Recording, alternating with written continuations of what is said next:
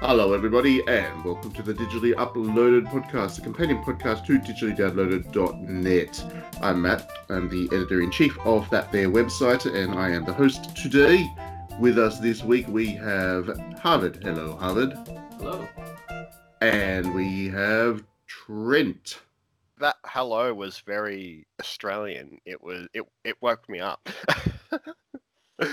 Well, I'm glad the Australian accent wakes you up, Trent. That's a good thing to know. I hadn't known that before, but it's good to have you on the podcast here. So we're going to do our usual thing. We're going to have some Hatsune Miku music, and then we're going to talk about the games that are coming out next month. I haven't even looked at the list yet, so this is going to be fun. You're going to see my live reactions to seeing what's actually coming out over the next couple of weeks. Okay, Miku music.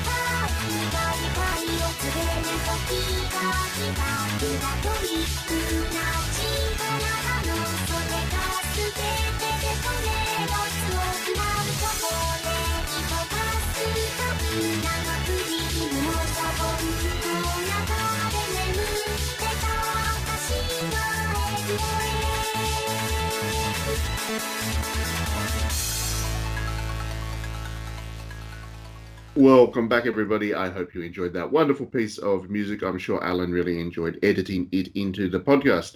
Okay, so this week or this month, apparently we've got a lot of stuff coming. That's what Harvard tells me during the little break we had there. And that's cool. Just what I needed, more games to play. So we'll start with the PlayStation 5, shall we? Let's start with that. Surely there are not many games coming out on that thing because nothing comes out on that thing. Should have started with the Xbox then. Nobody plays the Xbox. It's a figment of your imagination, Trent. All Well, right. they Never have talk about the Xbox. So, okay. So there are two big games straight off the bat. July 6th brings us Watch Dogs Legion Bloodline. That's DLC for Watch Dogs if you're into that open world nonsense from Ubisoft. Um, but I guess the bigger one on July 6th is A Plague Tale Innocence, which is that just the port of the last one? Is that the It sounds like I think it was Innocence last time. Yeah, so there is a sequel coming to A Plague Tale. There's a Plague Tale coming. I'm not sure it needed a sequel, but there is one. But I think that I mean, people would have bought that. It's a real timely game. but I think the PlayStation 5 is just getting maybe an updated port of it. It looks like from the box art, it looks like it is the original characters. So there you go. It was a very good game, probably well worth playing, and I will probably play it again if the update on the PlayStation 5 is decent enough. On July 6th as well, there's a game called Indigo 7 Quest for Love. I don't know what that is, but I'm sure it's good. Because why not? On July 6th, there's Elder Lilies, Quietest of the Nights, which has a nice little art. I don't know what that's about either, but there we go. Maybe this is going to be a recurring theme of these lists. I don't know what a lot of these games are about because I just haven't been paying attention. I do know that on July 8th, there's a game called Heart of the Woods coming out. Now, this is a visual novel. It's a Yuri-themed one, and it is very good, apparently. Does it also have nice art? It has very lovely art. All Yuri games have lovely art. It's kind of the point of them. But yeah, this one is. I know this one has a very good reputation. So yeah, I'll. It's coming out on Nintendo Switch as well. That's what I'll play it on. But if you are interested in dipping your toes into Yuri VNs, then that one will probably be a good place to start. On July 13, if you like your vroom vrooms, then F1 2021 comes out. That'll be the first PlayStation 5 F1 game. So there you go. It'll also be the first one that Codemasters has produced since becoming acquired by EA. So that'll be interesting as well. They've been on a pretty good they have been on a pretty good trend over the last couple of months. So the last couple of iterations.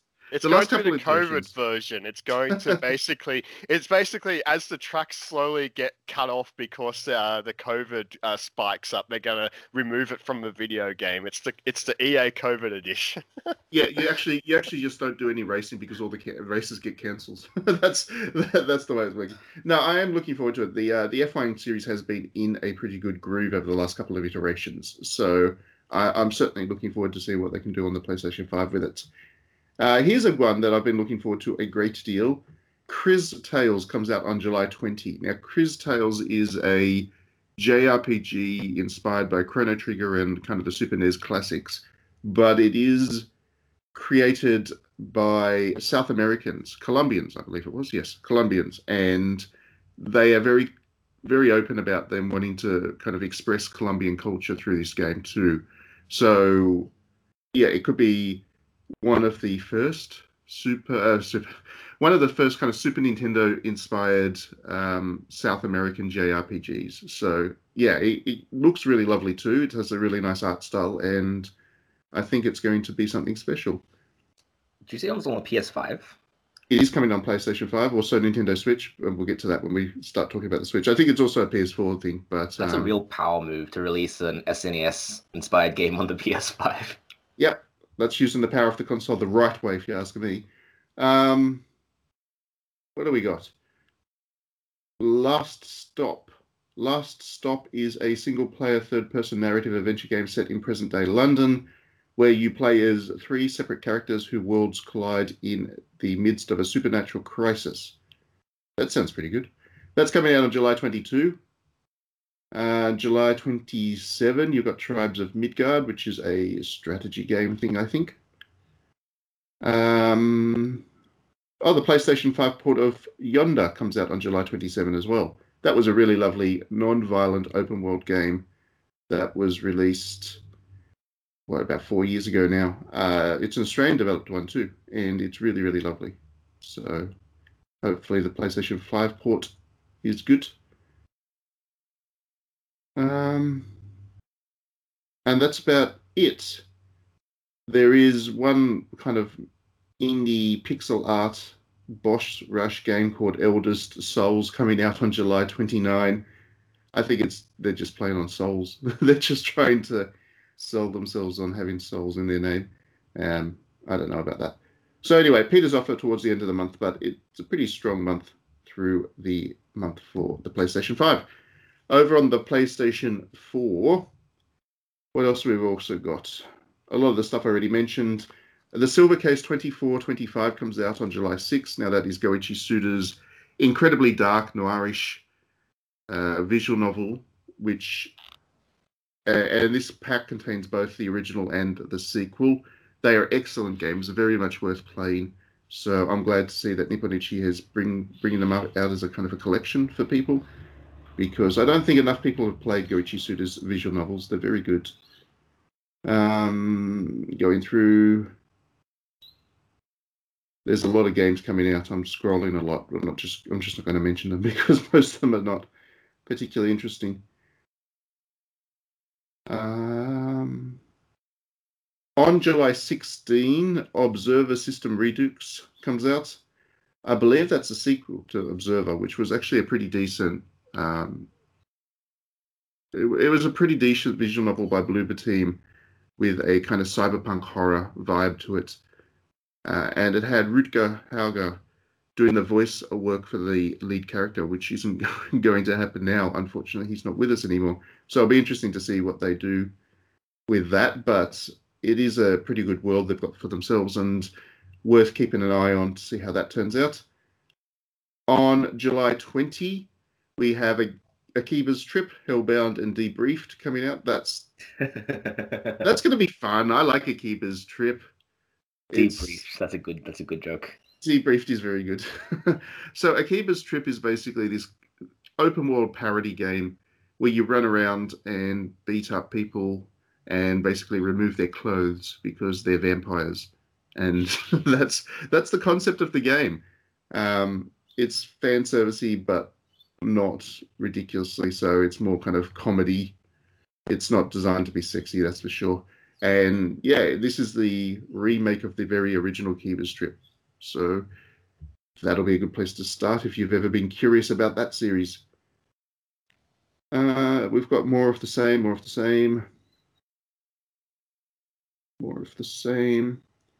Orcs Must Die 3 comes out on July 23. Now, I quite liked Orcs Must Die. That's the action tower defense combination. So you put your little towers down to stop the Orcsies from running down and destroying your crystal or whatever.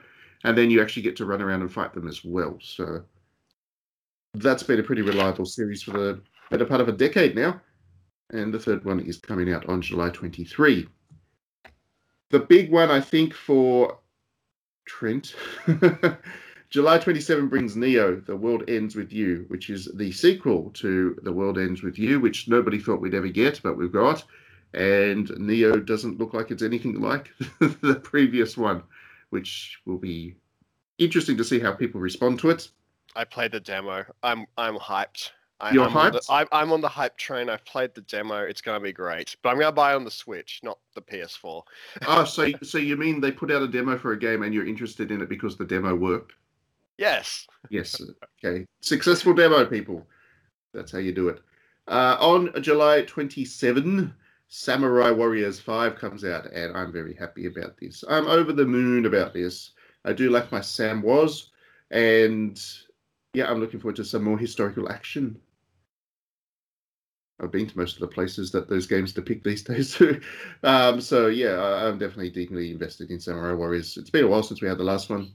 Hopefully this one does a good job. Has a new art style and stuff. On July 27 as well, we have the Great Ace Attorney Chronicles, which is a 2-pack, isn't it? It's 2, isn't it?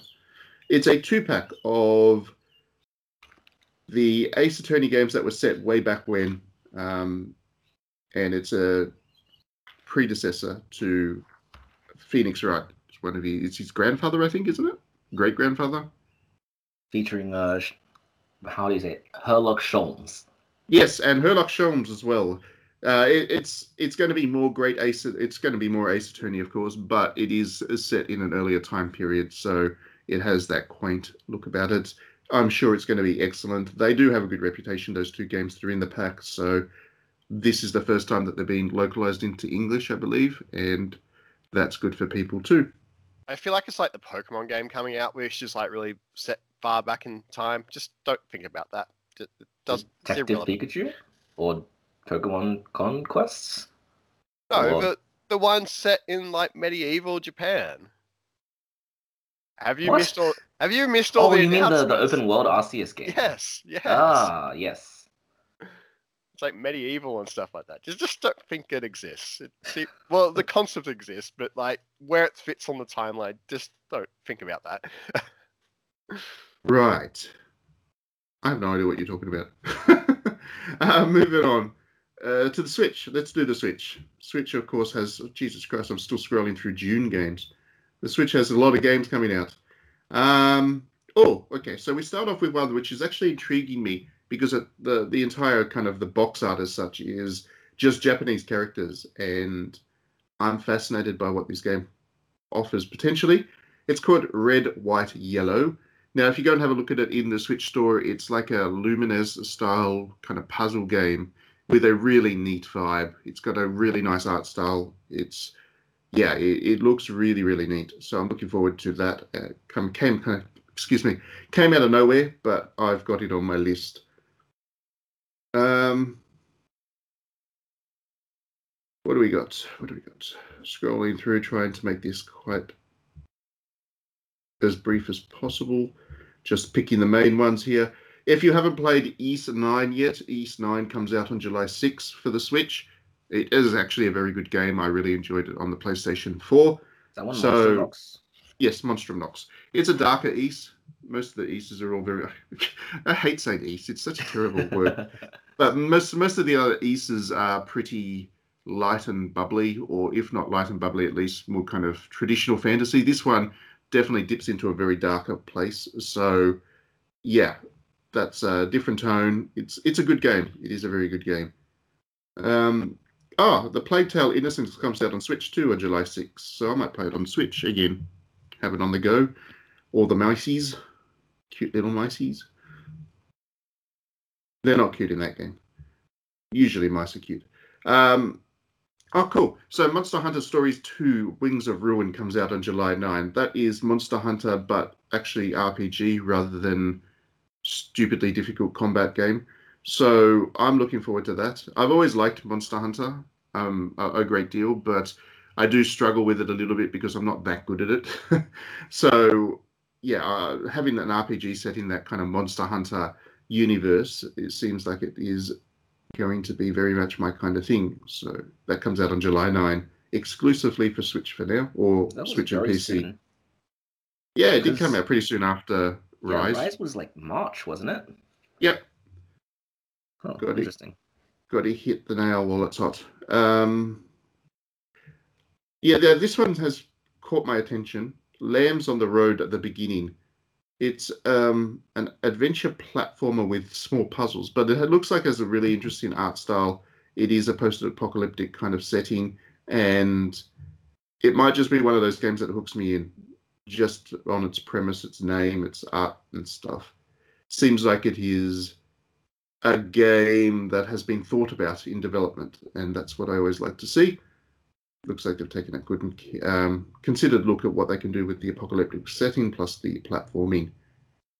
On July 16, you can get The Legend of Zelda Skyward Sword HD, which is the worst of all the Zelda games. And on top of that, you can then buy the amiibo to make it playable, which is good. That's a good deal. Wait, did I pre-order the amiibo yet? To be a little bit more clear about it, it is perfectly playable without the amiibo, but there is a major kind of benefit feature locked into the amiibo, which is the fast travel feature. If you want to take advantage of that, you need to have the amiibo.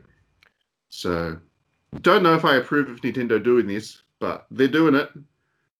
They're definitely doing it. I'm sure it's like a dip in the water. How do you say it? Like dipping the toe in the water to see how far they can get away with this before they inevitably ramp it up for whatever next game they have. Yeah, I think they already announced that another game uses amiibos in a way that you kind of have to have the amiibo. Isn't the Metroid one like that? Yeah, the Metroid one. That's the one. Yeah, the Metroid one has like some major feature that's locked into the amiibo. So it's okay. I bought the amiibo. I'm prepared. You're part of the problem, Trent. Yeah.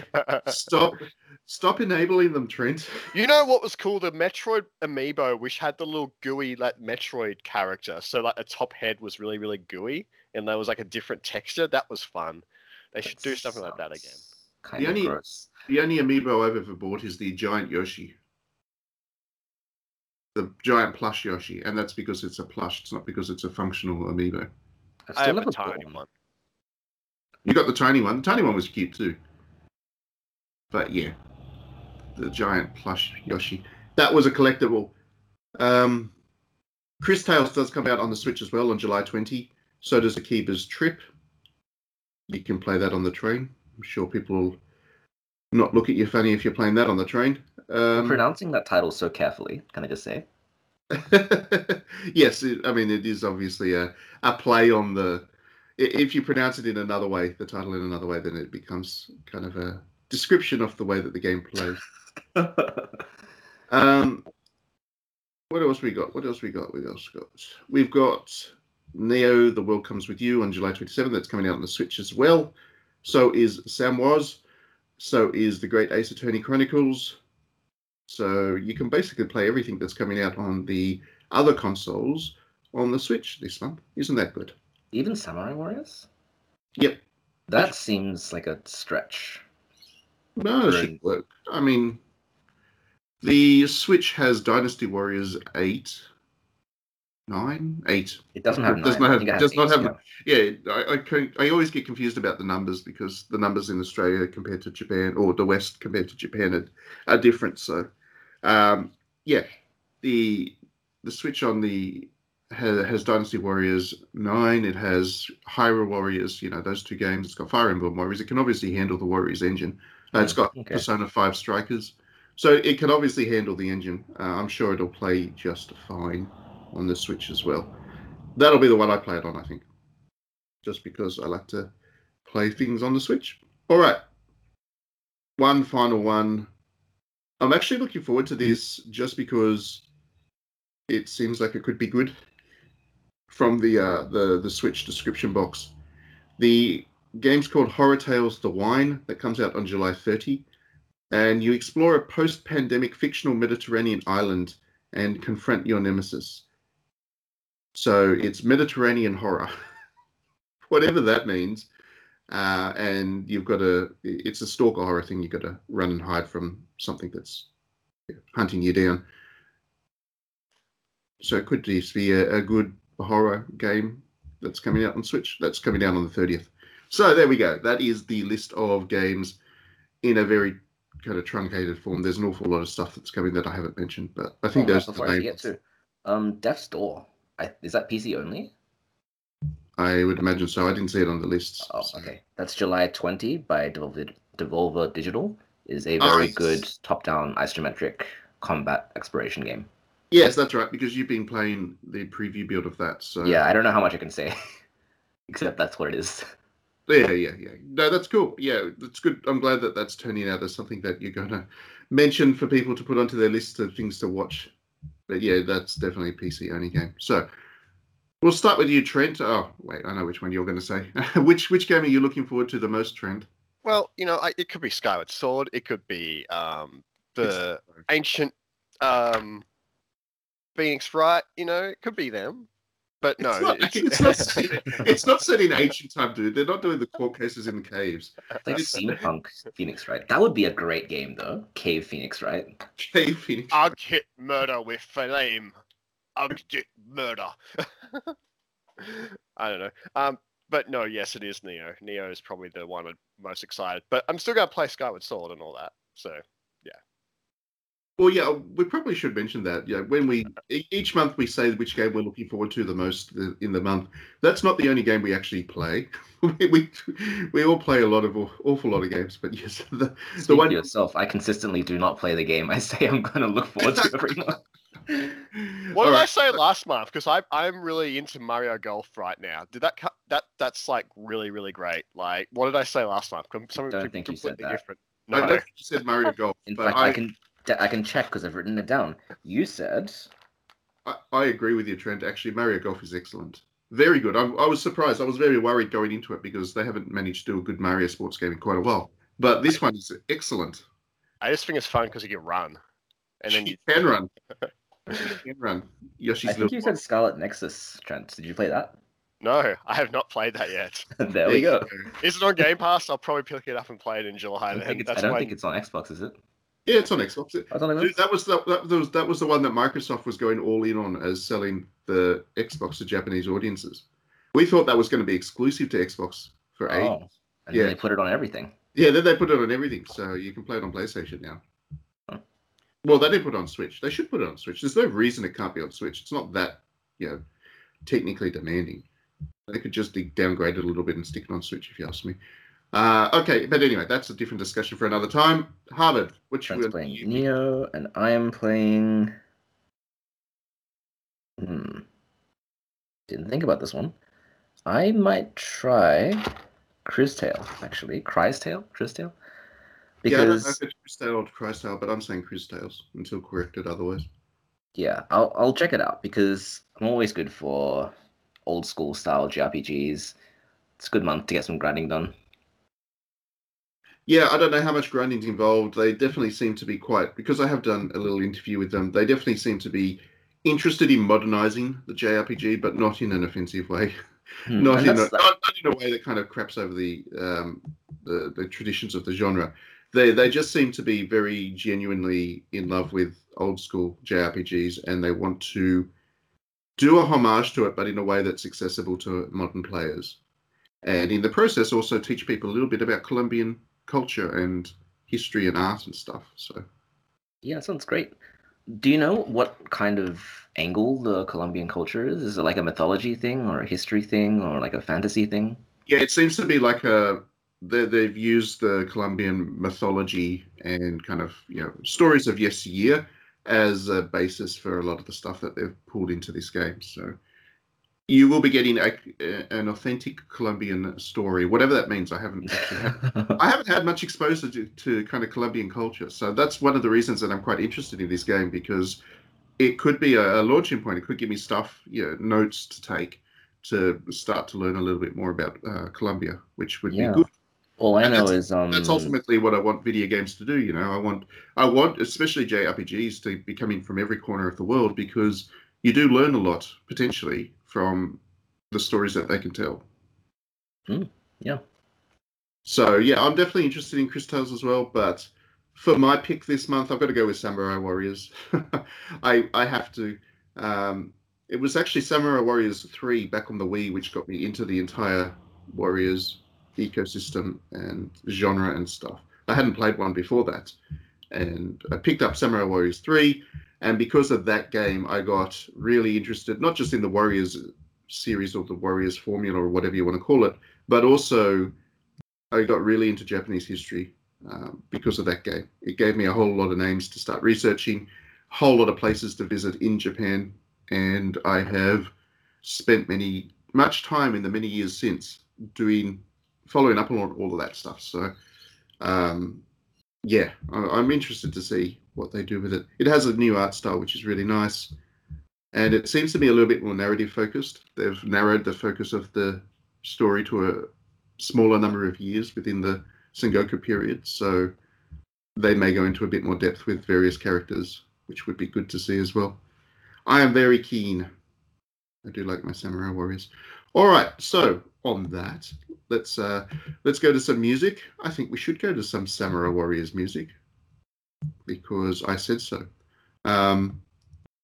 We'll do that, and we'll come back and we'll talk about the GBA.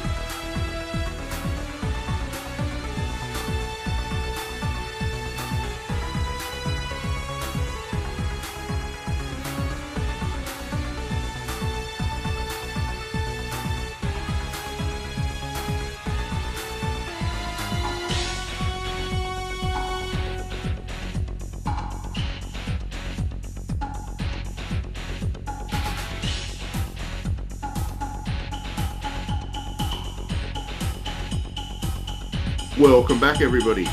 Okay, so in the last week, Nintendo made the announcement. It's not really an announcement. They reminded everybody that the GBA has been around for 20 years as of this week. It came out in Australia 20 years ago, and it was a great console. And it got a lot of people reminiscing about the console and the games they played on it. Got some people, i.e. me, quite annoyed that they're pretty hard to play these days because Nintendo's never bothered to do a virtual console or anything like that. Imagine how good it would be if Nintendo did like a GBA Mini, like the Super NES Mini and the NES Mini, but it was like a regular sized GBA. Yeah, just a regular sized GBA, but they just preloaded, 30 games on it and then sold it as a console. I mean, they're doing that with those kind of Game & Watch things, like the Super Mario Brothers and the Legend of Zelda one. They could do a GBA Mini. It'd sell like crazy. Really Everybody would buy it. Everybody would buy it because you could easily get 30 great games onto that console. So, yeah, we're going to talk about the GBA on the podcast this week. We'll start by, I guess, chatting about memories about the GBA. Did you guys get them, when they were new? Yes. You GBA gamers? Trent, go first. Yes, I had the original, and I didn't get an SP, and I didn't get a micro, but I did have a lot of strong nostalgicness for the micro, so I ended up buying one probably like 5-7 years ago, sort of thing. So you had the one with the screen that was impossible to see? Yes. That was the great thing about the GBA. Everybody was buying the original model GBA, which is the kind of the widescreen one or the kind of the landscape format one. It was a great console, but it didn't have a backlight. So the viewing angles on that thing were insane. And you used to have to twist and turn and contort yourself in all kinds of directions to just try to be able to see what was going on the screen. They fixed that with the SP by putting what was a frontlet, wasn't it? They put lights into it for the SP, but yes, those of us who were early adopters of the GBA definitely remember becoming gymnasts in trying to find a place to actually see the screen of that thing. To be fair, our eyes were way better back then. It is true. It is true. I actually, I've also got the Game Boy Color, early model, or the original GBC, and every time I try and play those consoles now, I find it impossible. I can't actually find a spot to sit to play those games. Yeah, those screens are so small. The crazy small thing and so is dark. When you buy like a GB remake on Switch, like the Final Fantasy Adventure or something like that, and you play it on pixel for pixel, and you see how small the screen used to be compared to how big the Switch handheld screen is now, it's just mind-blowing. Yeah, absolutely. Definitely the quality of life of playing these consoles has improved in the years since. Today's kids just don't know what it was like being a gamer back in the day. It wasn't just that the games are more advanced and stuff now. It's also just much physically easier because you don't need to crunch over the screen to try and see the action. I have fond memories of that though. I'm getting nostalgic right now. Harvard, you have one. Did you? Which GBA models did you have? Yeah, this is probably me showing my age, but the first games anything I ever had was the GBA SP. And I got into gaming pretty late into my teen years, but I got that and Pokemon Sapphire, and I played that for thousands of hours. And let me guess what SP you had. You had the silver one, which was like branded with, what was it, like a shoe or some sort of weird branding promotion they had with some company at the time, and you've got that one. No? Just a regular GBA SP. It was silver, you're right, but no weird shoe branding. Yeah, and I'm pretty sure I still have it in a cupboard somewhere, though I'm not sure if it still works, unfortunately. Oh, it would still work. Nintendo's older consoles never died. They never stopped working. They were built like machines. No, they were built to last. That was one of the qualities of those. I never actually had an SP. I only ever had the original model GBA and used that right to the end. So yeah, I never got to enjoy the backlight or the frontlit experience that came for me with the DS.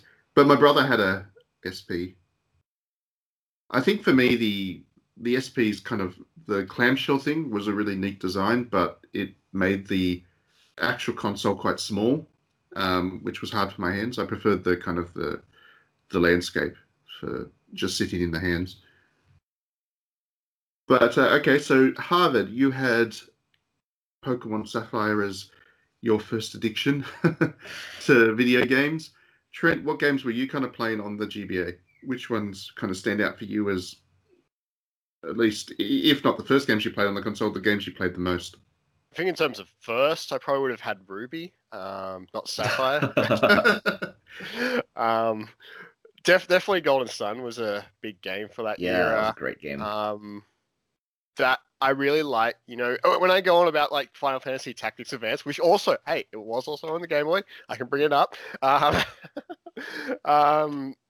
That sort of introduction stuff I really loved in Golden Sun, like that all the rain and that whole you have to go to like the temple on the top of a hill, like that's my Final Fantasy snow level, but like in Golden Sun, like it's really good character design and storytelling. I do remember that very fondly. The opening for Golden Sun 1 was excellent design, but the opening for Golden Sun 2 was awful. Yes, and that's what turned me off the game, because it just felt talk for like 20 minutes. Yeah, and you just felt dumped into the game. Like yes, I played the original, but if you just jumped to the second game, you would have been like, well, what do I do? Like, it just seemed you're in like this. Like, I get the point that it was meant to be in like a mysterious sort of like you're on the other half of the island, but it didn't seem anything to grab me or make me interested in doing what I was meant to be continuing. It felt like I didn't remember what I should have been doing. Like what was the point of continuing the adventure, sort of thing. Was like, once I got to the stage, I'm like, why am I going to the towers? Why am I getting the Earth Emerald things? Like that, it just seemed lost, I think. Yeah, the last stage. That game got the Secret of Mana treatment, where the devs were much more ambitious with the design. I could be wrong, but I feel like they originally tried making it for the N64, so they had a really big plot and a big system and everything. And then they got told, okay, we're going to put it on the GBA, and the cartridge size is not big enough, so we're going to split it in two. And the first half of the game ended up being Golden Sun, which was very easy and very introductory. And the second half ended up being The Lost Age, which was stupidly difficult from the very beginning. Definitely would have been made better as a one cohesive as game. one game. They need to re-release that. This is one collection. I would buy that so fast. True story. Golden Sun was the first time that me as a game critic, this was me as a very young game critic back then, me as a game critic got in trouble with the gamers because I got in a lot of trouble for my review with that one. I gave it... my first gig as a journalist, games journalist, was working for an enthusiast site, which doesn't exist anymore. It was called GBA Central. And I got onto there as a critic, and I reviewed Golden Sun. I gave it a 6 out of 10, I think. And that caused a wave of anger. So many people got furious at me for daring to give Golden Sun a 6 out of 10. And this is in the days before Twitter, of course.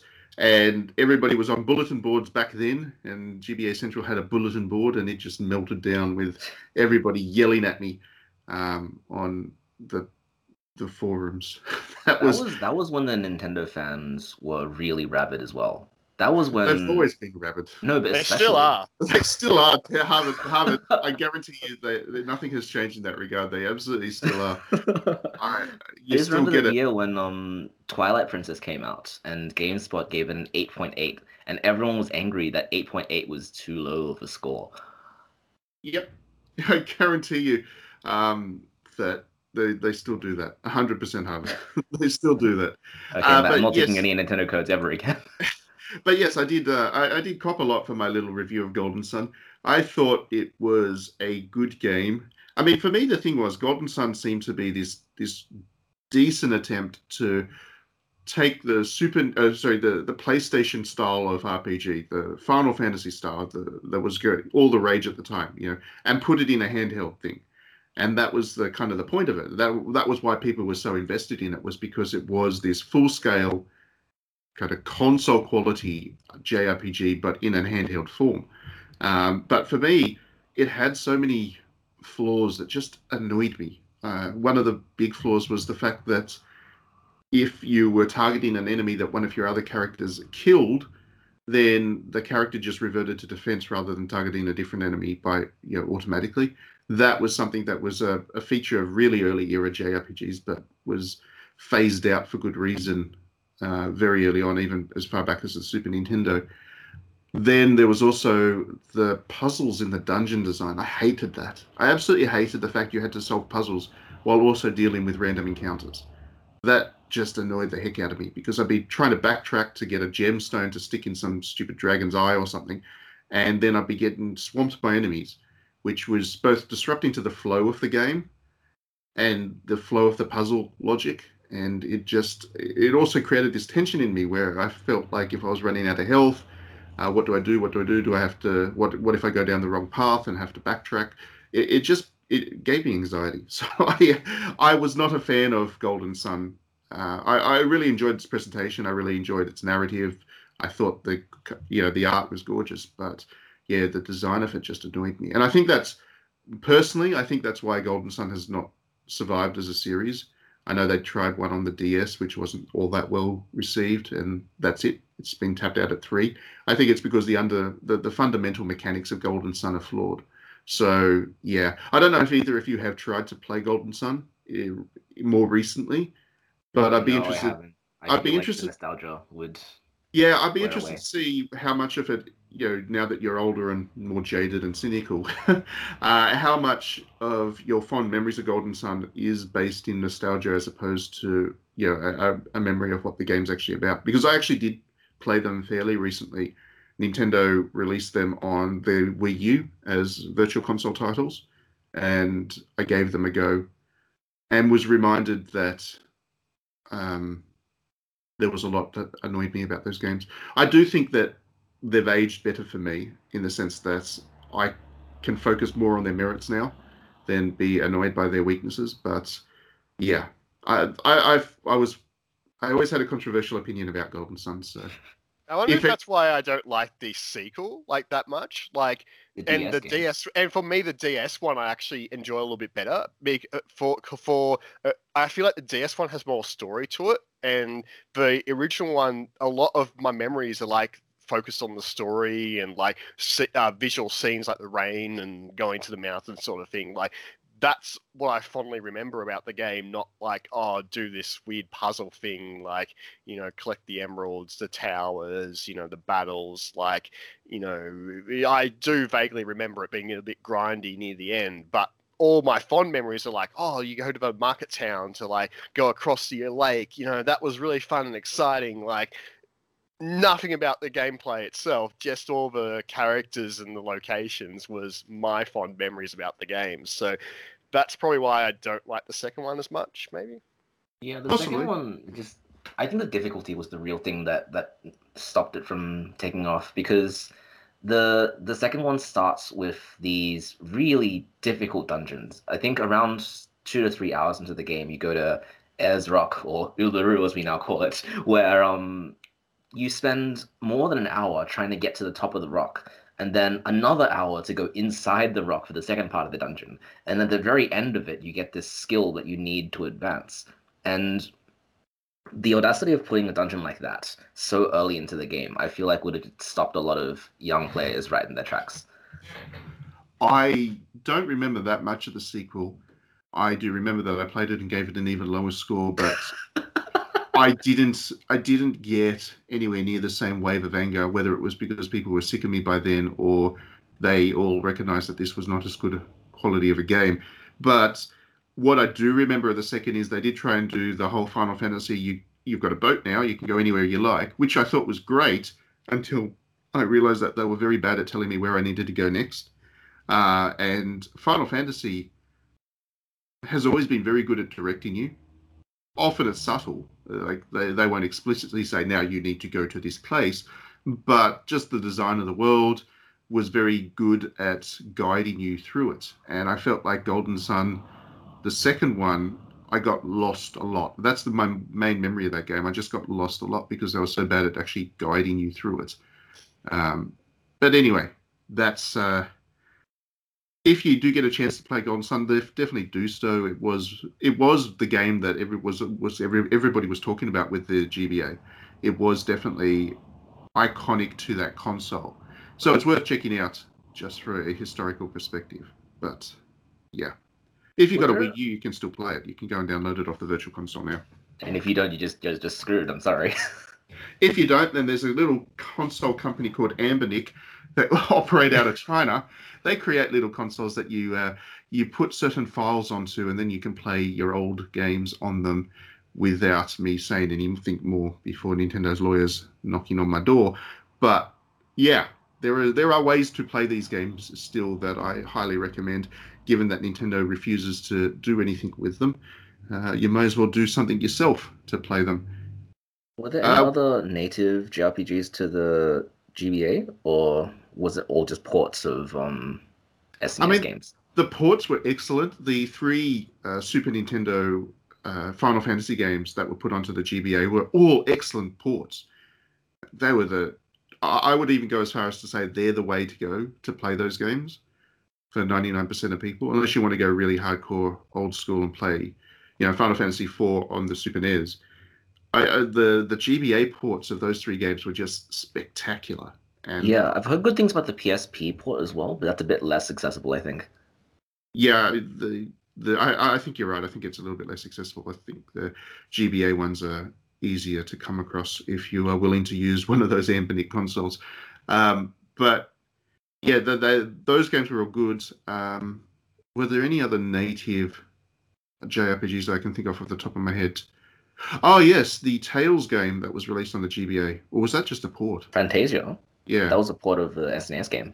Oh, there you go. That was a great game, but that was a great game. Yeah, I played. That was my introduction to Tales games. Actually, that was the first one I played. It was good. I was a bigger fan of it than most of the later games in the series. Yeah, it was nice and simplified, and you always felt like you were doing something. And I always will remember the sequence in a dungeon where the floor hurts you, but the protagonist is an idiot and he drops like a key item down a bunch of stairs and he needs to walk through the painful floor to get to it. It was always the funniest part of that game. There was also one, I think the one that I always remember off the top of my head that I played a lot. It's not original, but it was a collection of games. The Phantasy Star Collection, which actually, Star Collection. Yeah, it actually ended up becoming a ridiculously rare cartridge. I got a review copy of it, and then looked up the value of it at one stage, and it was worth a fortune because it got released in such limited quantities. But it was just a port of Phantasy Star 1, 2, and 3. And having those 3 games on a cartridge and ready for on-the-go play was actually really cool, because that was my introduction to Phantasy Star as well. Those are all brutally difficult JRPGs. Did they zoom out the map for those games? The manual had the map for Phantasy Star 2, yes, because you cannot play Phantasy Star 2 without the map. It's absolutely essential. Can't. Even with the map, it's kind of difficult because the teleporters are like everywhere.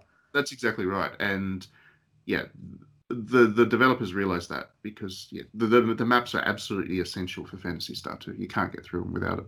And Phantasy Star 3 was really good because it had branching kind of generations where you choose a character to marry, and it was, because it was a primitive JRPG, it was literally that, who do you want to marry, this character or this character, and then you just pick somebody. There was no kind of relationship mechanics in there. It was just at a point in the plot you get to choose which character you wanted to marry, but then the next generation would be your protagonist for the next chapter of the game, and that had an epic feel to it. I think there were 3 generations that you would play through. Speaking of marriage as well, Harvest Moon was a really great game. Oh, yes. Just remembered about it.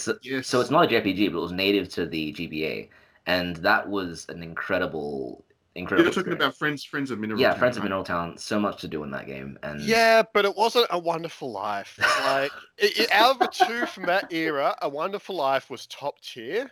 And everyone else bought the Game Boy game and was like, yeah, Game Boy game version, really good. Because it was more closer to the classic Harvest Moon. Whereas A Wonderful Life was what they should have continued all the 3D games post, but they never did. No. So it's the only good 3D Harvest Moon game. Trent, stop. Friends of Mineral Town is the best. It is the pinnacle of that series.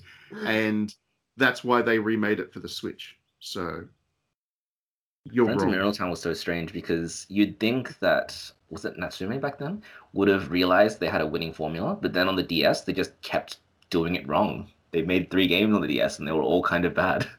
Yeah, well, I mean, look at where Natsume is now and where Harvest Moon is now. They obviously don't really understand their own property.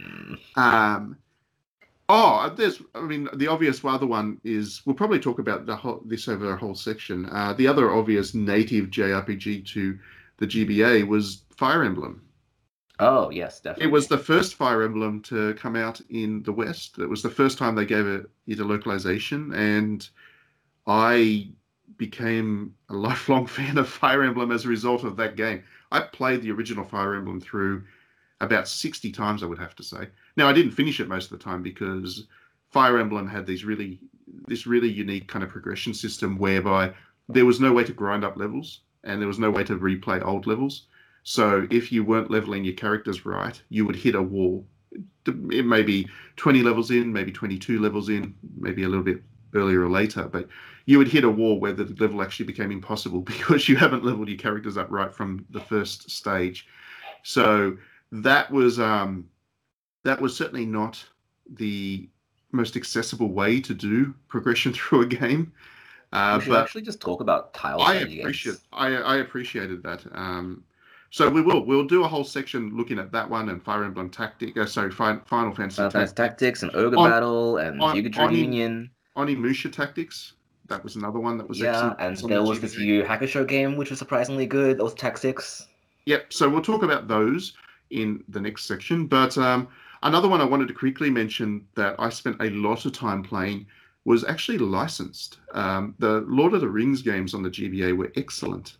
The Harry Potter ones are pretty good I have too. some opinions about that. No, okay, sorry, I should qualify. The Hobbit, the Fellowship of the Ring game that was released on the GBA was a Warner Brothers one, because back then there was this really weird split where two companies had the licenses for Lord of the Rings. EA had the license for the films, right? Warner Brothers had the license for the books. So what you had, and the films were coming out at the same time. So what you had was both EA and Warner Brothers creating games where Warner Brothers was making them kind of like the film, but enough different that they could say, hey, this is actually based on the book and meets the license requirements there. EA was just making games that were adaptations of the films. Now, EA got a company called Kryptonite to make 2 games for the GBA, which were based on the second and third films. There was The Two Towers and then Return of the King. They were basically Diablo clones for the GBA. So they were loot grindy. You kill a lot of orcs. You get a lot of increasingly powerful items. Oh, I do remember this actually. That was a good game. You get rare items, which were kind of glowy and stuff. You had about 6 different characters to choose. If you had a link cable, you could do multiplayer co-op. And I had a link cable and I played it a lot with my brothers. So we did do a lot of the co-op stuff as well. It was the full Diablo experience, really, in a GBA format. And I really loved that. And then there was one other one that EA produced, which was called, what was it called? The Third Age. So the Third Age on the big consoles, on the GameCube and PlayStation 2, was a Final Fantasy X clone in every single way, sense of the word. It was just literally the mechanics of Final Fantasy X, but with Lord of the Rings. But on the GBA, it was this tactics strategy game, which had unique mechanics that to this day I haven't really seen anybody else do. And it was really interesting, and it really worked. It was excellent. I think it was probably it's the most niche GBA game that I think virtually nobody has played, but it is one that I spent a lot of time playing and would highly recommend if you get a chance to check it out, because for me, EA actually looked after the Lord of the Rings license really well. It was unfortunate that they lost it, but then I see what EA is like today, and I realize that it's probably for the best, because otherwise the Lord of the Ring game that they'd be creating would be really bad looter shooters for some reason. I don't know how. Star Wars Battlefront, Lord of the Rings. Legolas would go around with like an auto shooting, automatic bow, and he'd just be they would not be good games. EA's lost their ability to make good games, but back on the GBA, they gave me a lot of entertainment with their Lord of the Rings content. So yeah. Do you play the Fellowship game?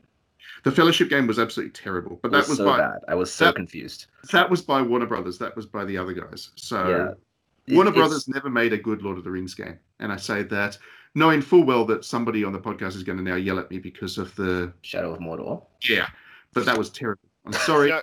No, I agree with you there. No, the Mordor game I really wanted to like enjoy, and I was part of a hype cycle. I was really into it, and then I played it, and then I got like halfway through, which is probably more closer to like 1/3 of the way through, not really halfway. But then I'm just like, this is shit. This is boring. Like, yeah. Yeah, that was a terrible attempt to take Assassin's Creed and just stick it wholesale into Lord of the Rings with that Nemesis system that they had going was interesting enough, but not interesting enough to actually play. So, yeah, I was very disappointed with how Warner Brothers handled everything to do with the Lord of the Rings. Meanwhile, EA was out there creating that really great strategy game, which we can no longer play because they've lost the license to. War of the Ring. That was so good. I spent so many hours playing that on PC. And then there were all these GBA games that were great, as well as the kind of action games on the consoles. Lord of the Rings was good under EA. But on that note, we're going to go to a break, and then we're going to come back and talk about Fire Emblems and other tactics RPGs on the GBA. What music shall we have? Harvard, give us a music track. Final Fantasy Battle on the Big Bridge.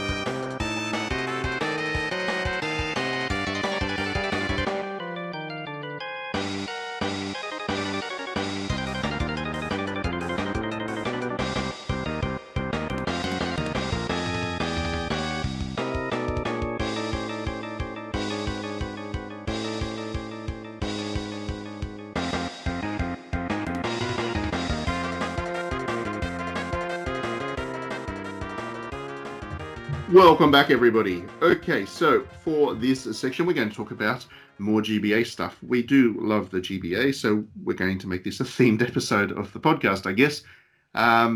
Because once again, we definitely want to recommend people, if you get a chance, go and find some way to play some of these GBA games.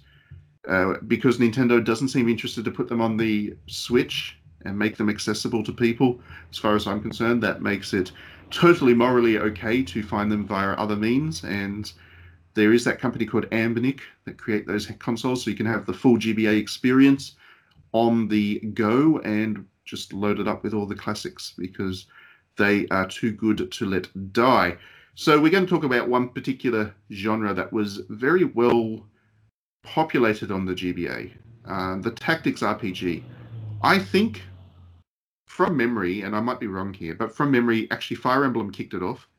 I think Fire Emblem was so successful that after that we just got swamped by tactics RPGs. I'm pretty sure. I'm pretty sure Final Fantasy Tactics came after Fire Emblem. I'm pretty sure. The PS1 Final Fantasy Tactics, you mean? No, the Final Fantasy Advanced, Tactics, right? Yeah. I think Advanced definitely did come out after. Yeah, I'm pretty sure. Yeah, there was a lot of tactics games immediately after Fire Emblem.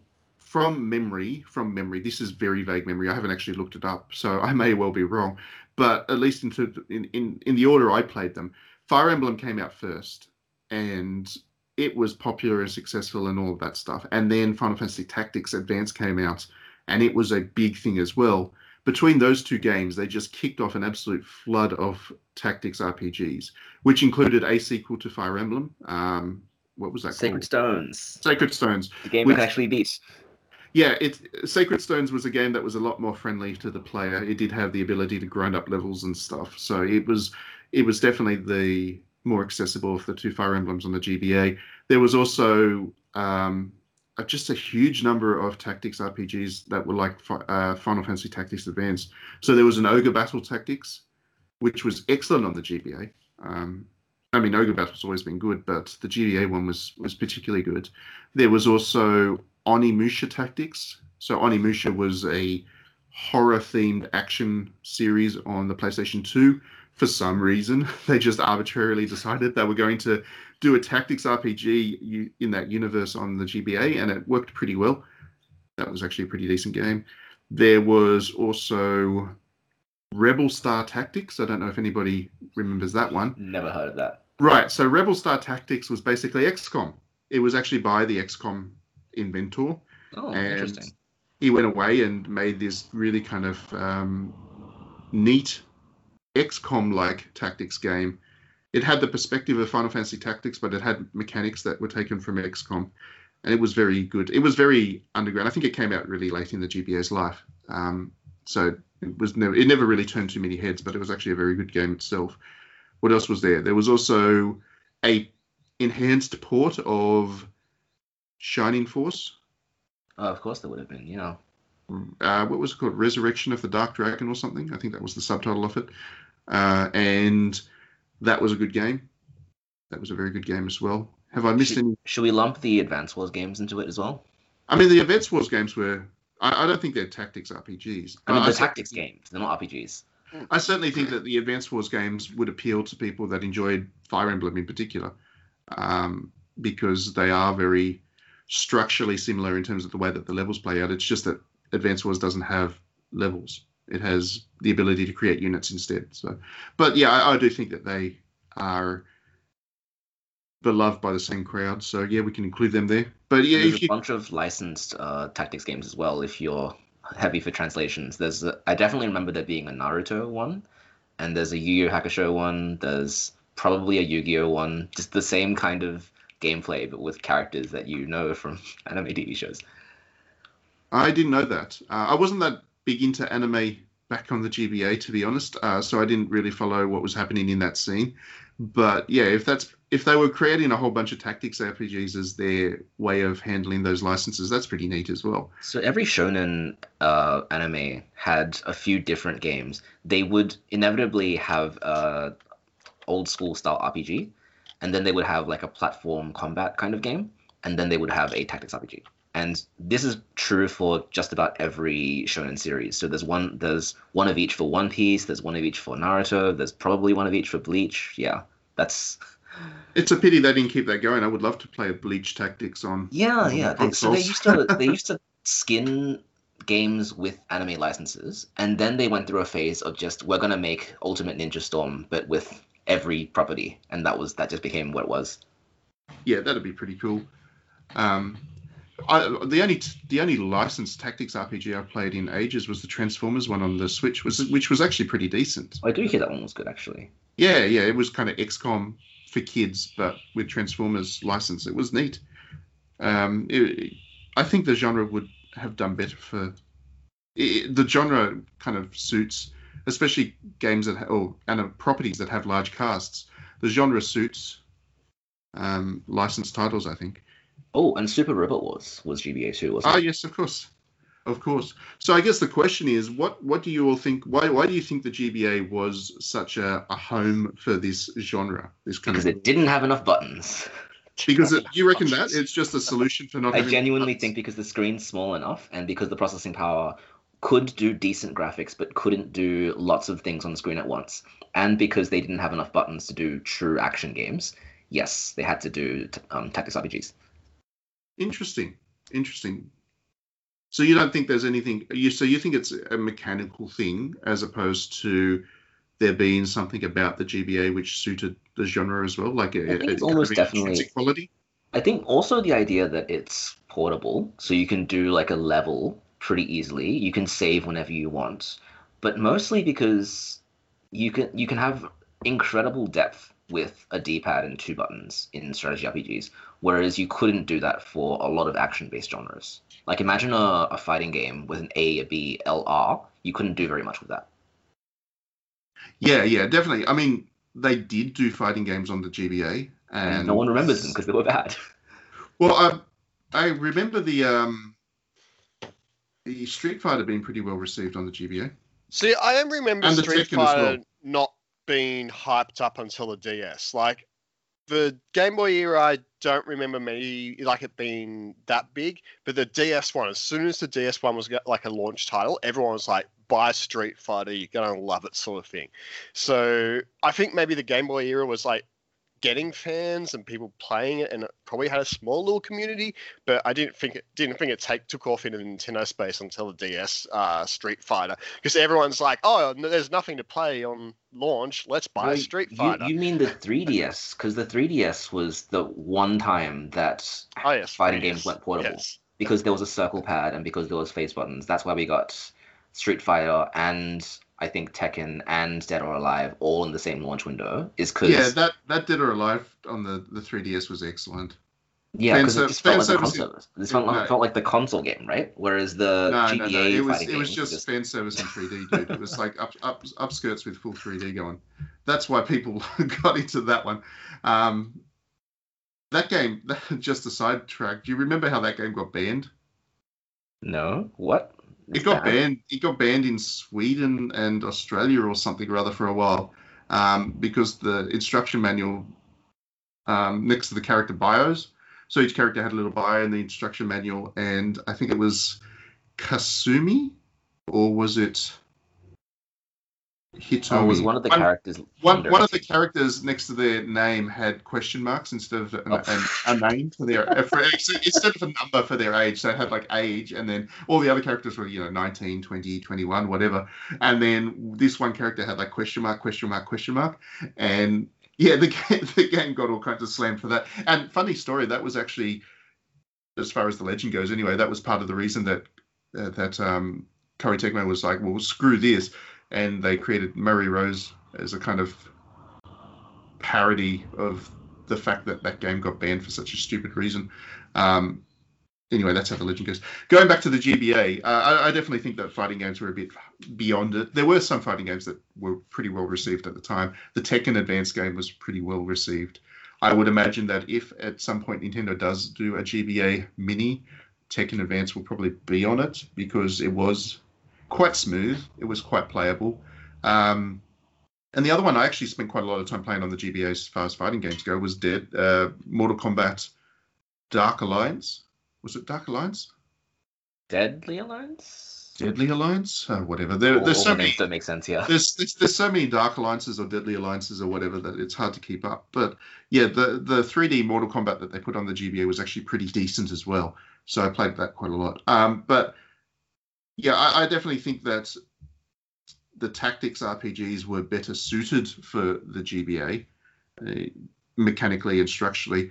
But I reckon, the thing is, I think that it was also a way for developers to give players a lot of content for the size of the games that were allowed on the GBA, that the cartridges allowed. Because if you think about it, it was a lot of work to get big games onto the GBA. Even Golden Sun, which we mentioned in the last one, they basically needed to split their game concept in two to make it work on GBA because there wasn't enough size, memory processing, or whatever. But in the meantime, my brother was especially into Final Fantasy Tactics, for example. His clock by the time he finished the game was something like 130 hours. Now, the only way you was going to get to 130 hours was via the Tactics format, I think, because each level is about an hour long to play through. There's a lot of... They can make it quite easy to put a grind in there, forcing you to replay levels and so on. So I think that the Tactics genre was the content genre on the GBA, as much as I hate saying that, because I like the genre and I hate talking about content. But yeah, it was definitely where the hours would be piled up. I mentioned before I played Fire Emblem like 60 times because, well, in part because it was structured in a way to become impossible to play if you didn't play it right, but also just it was a very long game. They were very long. I remember that, sorry to diverge off strategy RPGs again, but I remember that the GBA also had a lot of racing games. And because they could do the SNES Mode 7 style of racing really well, but they couldn't store enough content onto them. So you'd be done with the game in about 4 or 5 hours because you'd have run through all the tracks that the cartridge could hold. But yeah, definitely, you would spend so much more time on the Tactics games because all they needed was a couple dozen sprites, and they could make so many permutations and iterations of content that you'd just be playing and it'd feel new for the 100th hour. Yeah. So I think that was part of it. Do you think also the especially with Fire Emblem, it taught Western audiences how to play and appreciate those games? Because I know there's been experiments with that genre on earlier consoles, but they never really took off in the same degree. So there was things like Shining Force on the Sega consoles and... Well, I mean, there was Langrisser, which came out in the West as Warsong. That was localized at a time where Fire Emblem wasn't. So for a lot of people, actually, Langrisser, especially in America, I don't think Langrisser got a release in the West. In Europe and Australia, but in America, it was definitely a Genesis game. And a lot of people in America, I know, have this really fond memory of Langrisser, and we're really keen on the remakes of Langrisser 1 and 2 on the Switch because that was their memory of being introduced to Tactics, in the same way that I would be all over a remake of the original GBA Fire Emblem, simply because that was my introduction to the genre. I don't know why it took so long for Nintendo to start localizing those, because there was, 6 Fire Emblems before the GBA one?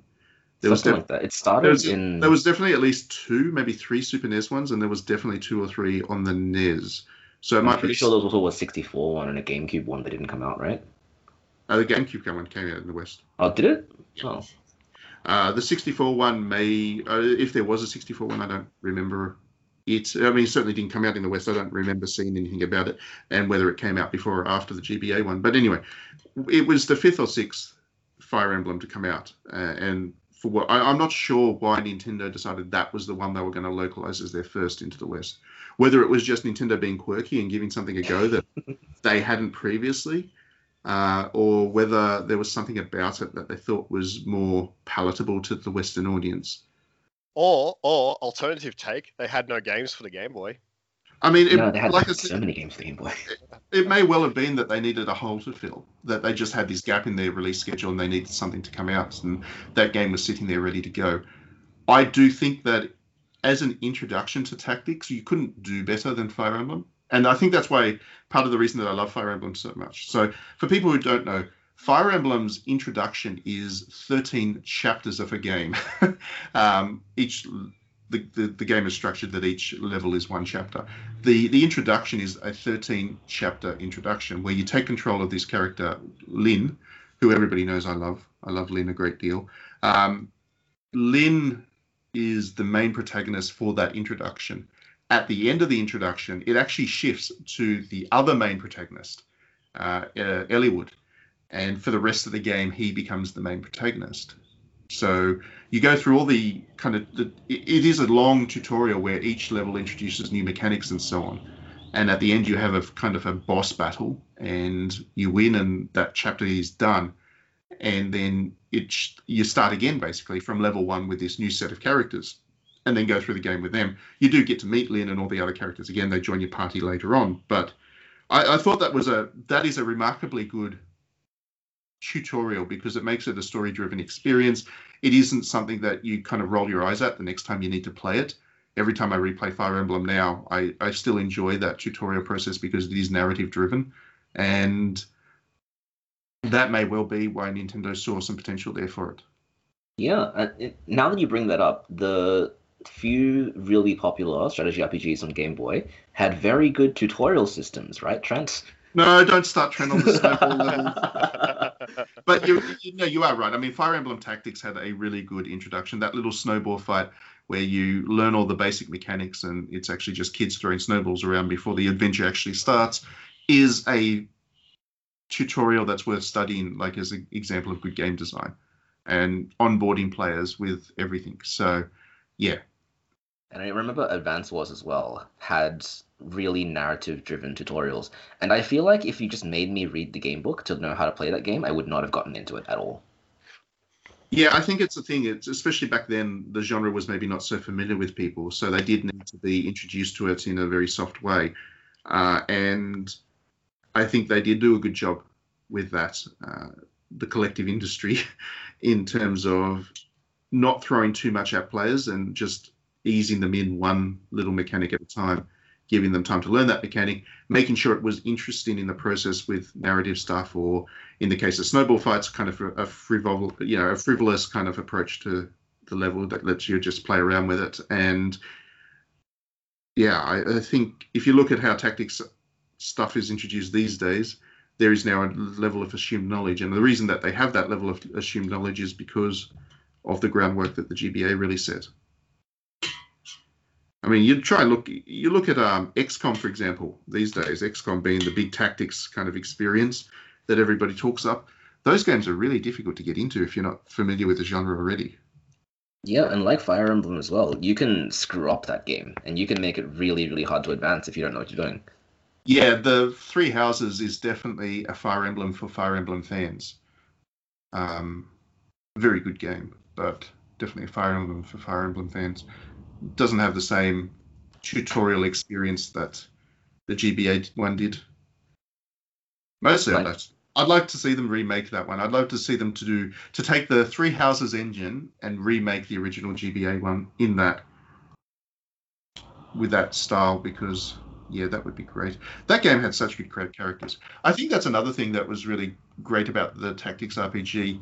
It allowed developers to give you characters that you got really invested in without having to spend, huge amounts of money rendering them in 3D, giving them hour-long cutscenes and whatever. Definitely. For whatever reason, the genre is very character-driven, and you kind of grow to love your characters very quickly and take ownership over them because you have so much control over them, I guess. They do it in a very efficient way, and I think that was certainly important for the GBA as well. I enjoyed the characters of Fire Emblem, whatever, a lot more than I did Golden Sun. I can't even remember. Isaac? Oh, it's because, Isaac. It's because strategy RPGs, all your characters fulfill a certain mechanical role in addition to their personality. Yeah. And so you get a sense of character archetypes. Yeah, you take kind of control of them, and then there's that emergent storytelling that, because you're so invested in them mechanically, you write little stories about them, in your head, that you remember that this character was the one that saved you from the boss, or took down the boss in one hit. You definitely grow attached to your characters by interacting with them mechanically as opposed to relying on their narrative role.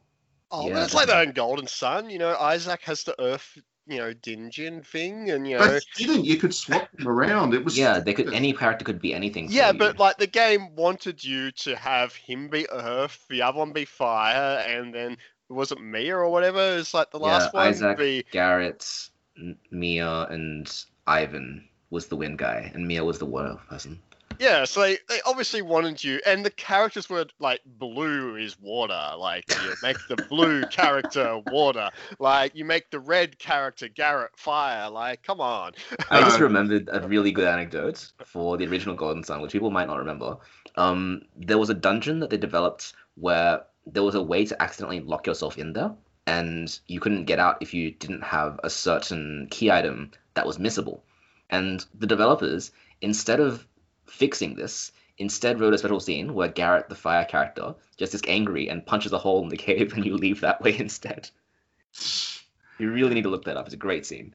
I just remembered another thing that annoyed me about Golden Sun, actually. The fact that you were constantly being asked for your opinion, and your opinion never mattered whatsoever. Yes. Like the game that constantly says, "Oh, would you like to go down this pathway?" And then you've got an option, yes or no, and it never mattered. It never mattered if you chose yes or no. It would still play out exactly the same way. And the cutscenes were filled with these. Every major cutscene would have like 5 or 6 times that somebody asked you for your opinion, and nobody cared, which I guess is kind of appropriate. I mean, that happens in real life all the time. But it was annoying. If you're going to give players choice in narrative, then it should have some kind of impact. I think it's almost definitely they did write that into the script, and then they realized, oh crap, we can't do this now that we split the game in half. Possibly. You're probably right, actually. You're probably right. But it was still annoying. That's a game that definitely feels downsized. Yeah. So anyway, moving back to tactics RPGs, without talking about Snowball Scenes, Trent. Yeah. I mean, was Final Fantasy Tactics your only tactics RPG on the console? I think it was actually. I think I had an event. No, I think I had one of the Fire Emblems or Advance Wars. I had one of them at one stage. But yeah, pretty much Final Fantasy Tactics was my, I got this, that's the introduction. I didn't actually really have a really large Game Boy Advance collection. Like I probably had, I had Final Fantasy Tactics, I had the Pokemon games, had the Zelda games, I had some of the NES classics, and then that was probably about it. Like the Game Boy Advance era for me was, gone in a blink of the eye, and then I had a DS. Like it like at the time I was probably playing more console games. Like I had the GameCube then as well, so I was more playing the GameCube and had a larger GameCube collection. So right, yeah, I think that brings up another interesting point. One of the reasons I loved the GBA so much perhaps was that was the first time I had my own income and I was able to buy games for myself. So I actually ended up with a pretty big library of GBA games, whereas previously I was really relying on Christmas presents or birthday presents to build up my library. I didn't have as many Game Boy or Game Boy Color games, for example, as I did GBA. That was me in the DS. So I have lots and lots of DS games, but not that many GBA games. Right. So you're still relying on Christmas presents for birthday presents for GBA? Yeah, that's why I have so many licensed games. Is because my dumb self just looked at the character and was like, I saw them on TV. I'm sure it must be good. Yeah, that's how it always works, isn't it? All right, we'll go to some music and then we'll come back for a little bit more. Let's have Fire Emblem music. I mean, we talked about that a lot.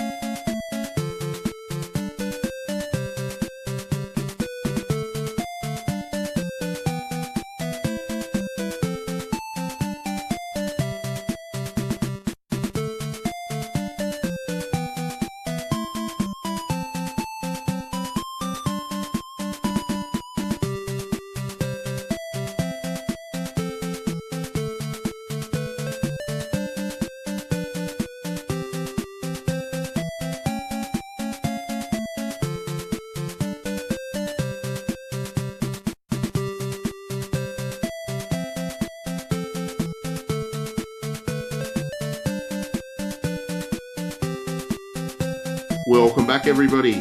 All right, so to finish the podcast with the last section, we're going to talk about a feature of the GBA which was actually pretty neat, very underused, very much forgotten today, but I think I genuinely think it actually enhanced the experience with both the GBA and the home console. There was the ability to link the GBA to the GameCube via a special cord and adapter. And it was an expensive setup to do because you needed to have a GameCube, 4 GBAs and 4 sets of these link cables to get the full experience out of it. But if you were able to get that setup going, it provided for some really amazing experiences where the GBA would effectively act as a kind of a personal screen, and it would allow you to see stuff that wasn't on the main screen. It was the dual screen experience where everybody had their own little personal screen, and it had so much potential in terms of the various ways that it could be used. For me, the best application of it was actually a pack-in title with a Ridge Racer game. So actually it was a Ridge Racer licensed game or a series game, but it was called R-Racing because they wanted to separate it from Ridge Racing itself. It was this really weird attempt to do a realistic Ridge Racer. And that game, the racing game, wasn't very good at all. But people were buying it for the pack-in, which was this Pac-Man multiplayer game. Pac-Man Versus, yeah. It was called Pac-Man Versus. And in that, one person would play as Pac-Man, and the other 3 players would play as ghosts. So Pac-Man had the full screen on their GBA. They could see the whole map. The 3 ghosts that were trying to hunt Pac-Man down only had a small window that they could see on the main screen each. So the ghosts had to work together with an incomplete picture of the full map. Pac-Man was obviously at a disadvantage because there were 3 of them, 1 Pac-Man, but he had the full view of the screen. He had the power pellets. It was otherwise a normal Pac-Man game, but it was a crazy, crazy addictive little mini game thing.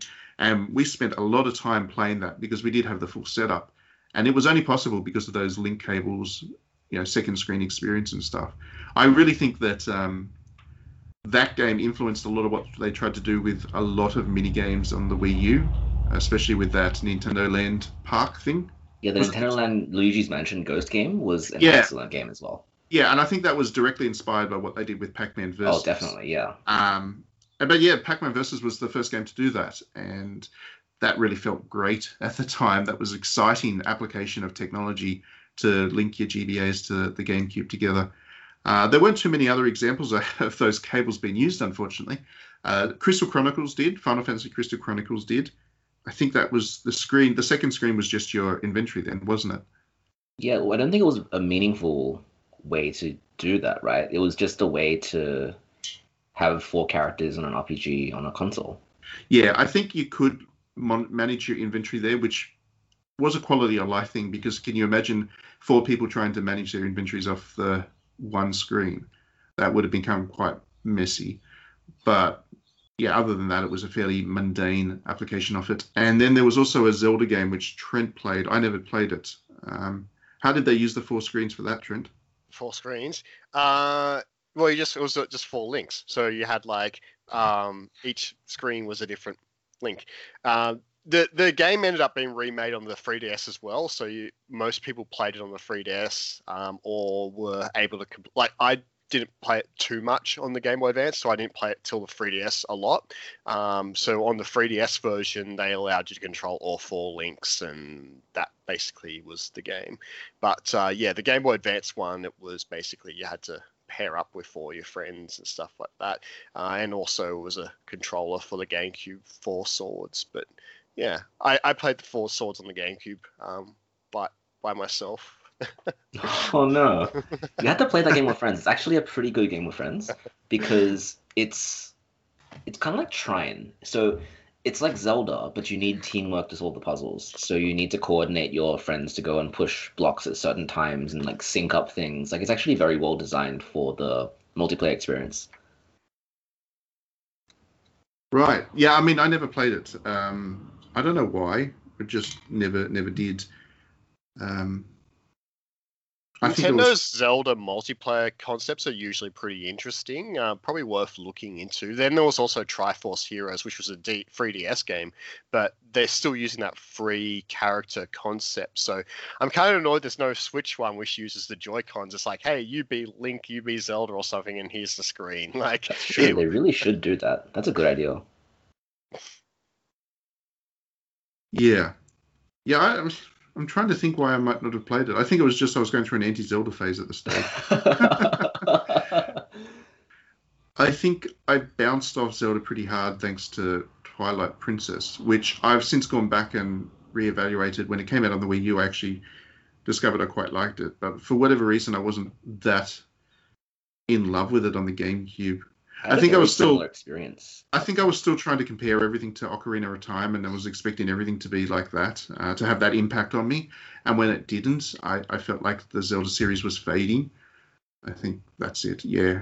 So definitely with Twilight Princess, I remember the intro being really hard to get into. Like it felt like a more of a sloggy sort of game to get like to the midway point, and then once you're there, like you might be like, oh, I don't really want to play it. So that was my experience with Twilight Princess, and then like you, the Wii U version was where I was like, oh, well, this is actually pretty fun. They've done X, Y, and Z changes. It's actually playable now.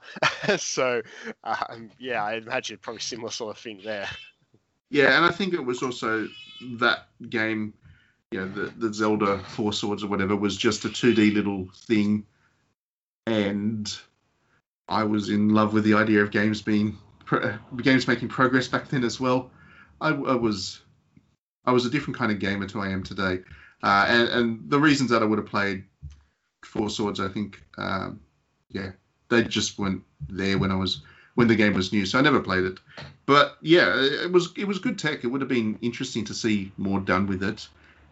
I'm a big fan of second screen experiences as a rule.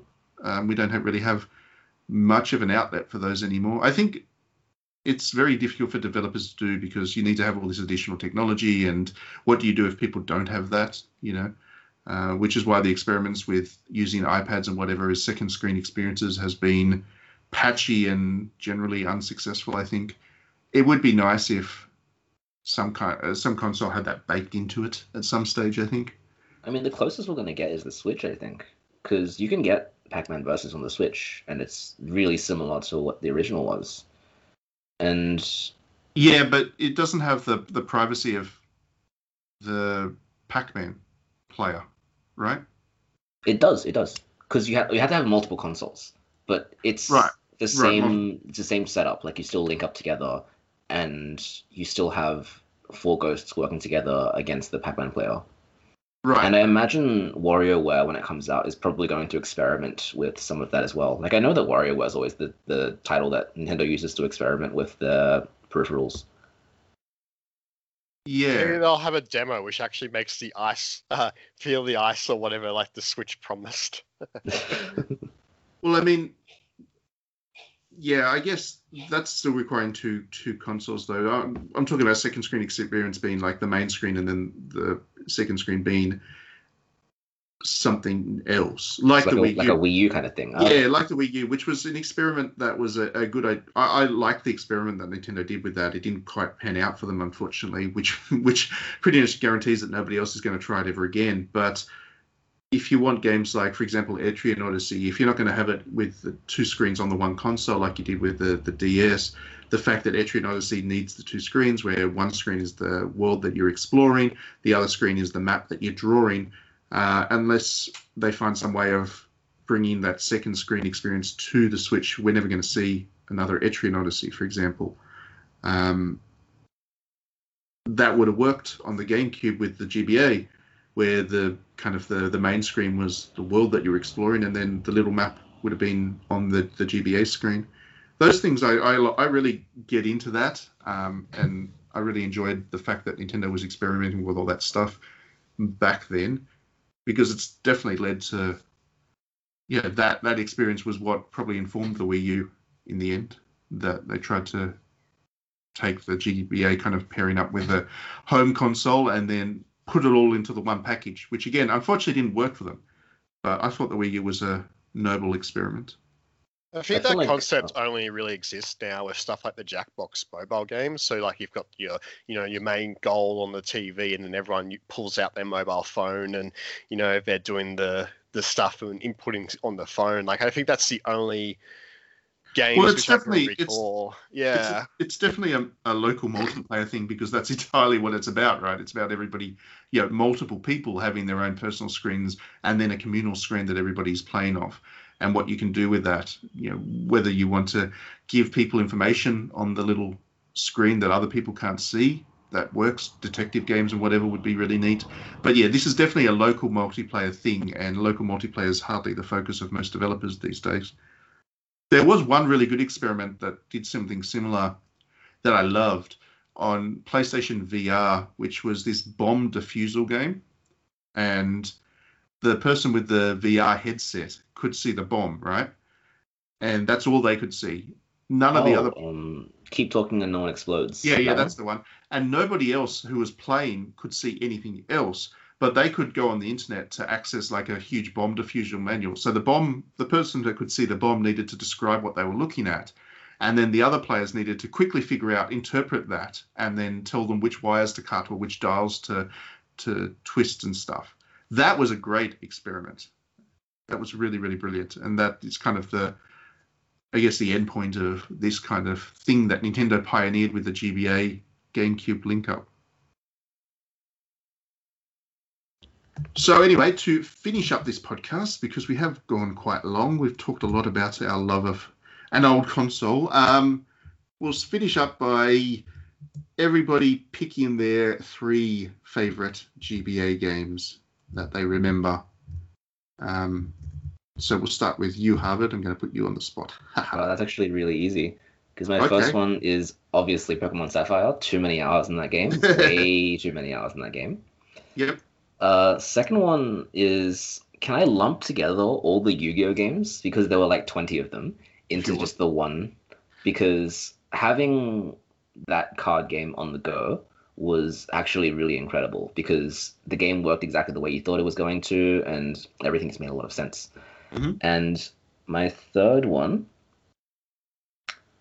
so we didn't mention this, but the Mega Man Battle Network games were very good as well. So maybe that's my third pick. Okay, yep. Those are the RPG ones, right? Yeah. So they're RPGs, but they have like action-ish combat. It's actually a very smart way to adapt platforming Mega Man into a longer title. I thought it was really well made. Yeah, I do remember those, and I do remember them being pretty good as well. Cool. All right, Trent, your turn. All right. So my first one, I'm going to go with the best remake on the Game Boy Advance. It's called Doom. What?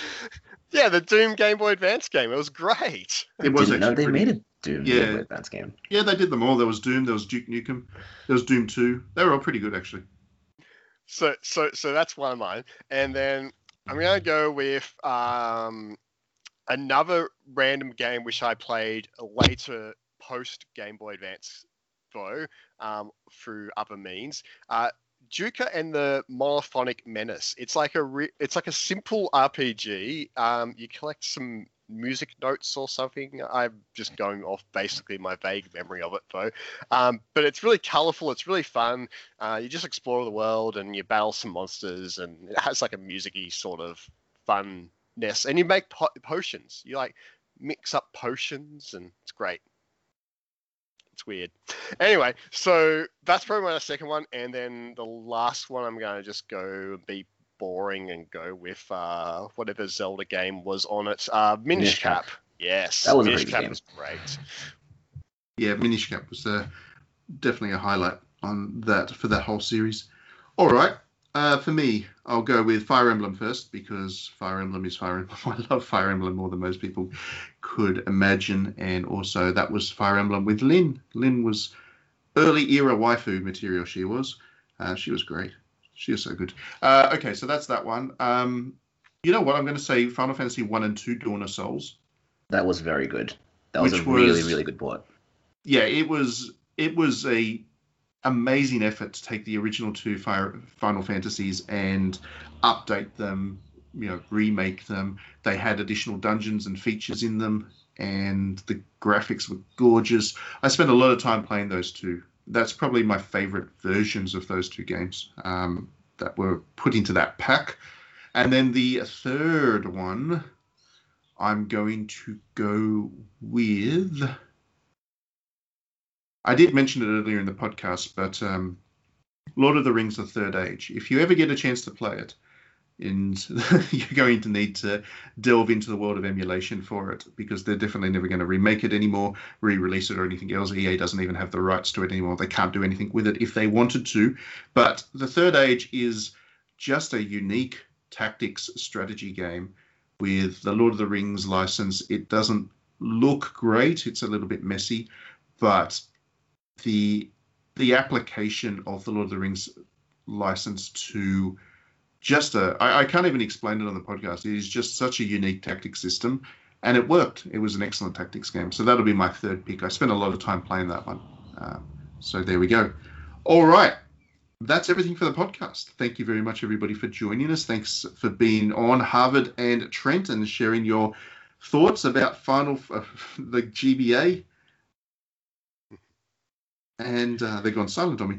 All right. Well, yes, Final Fantasy. Yes, it was a great game. Final Fantasy, no, the GBA. Thank you for sharing your thoughts on the GBA. That was a very confused couple of seconds there. Thanks, everybody, for tuning in and listening. Let us know your thoughts. And other than that, have a great month of gaming. Play lots of video games. There's a lot coming. See about catching up on some old GBA ones if you can.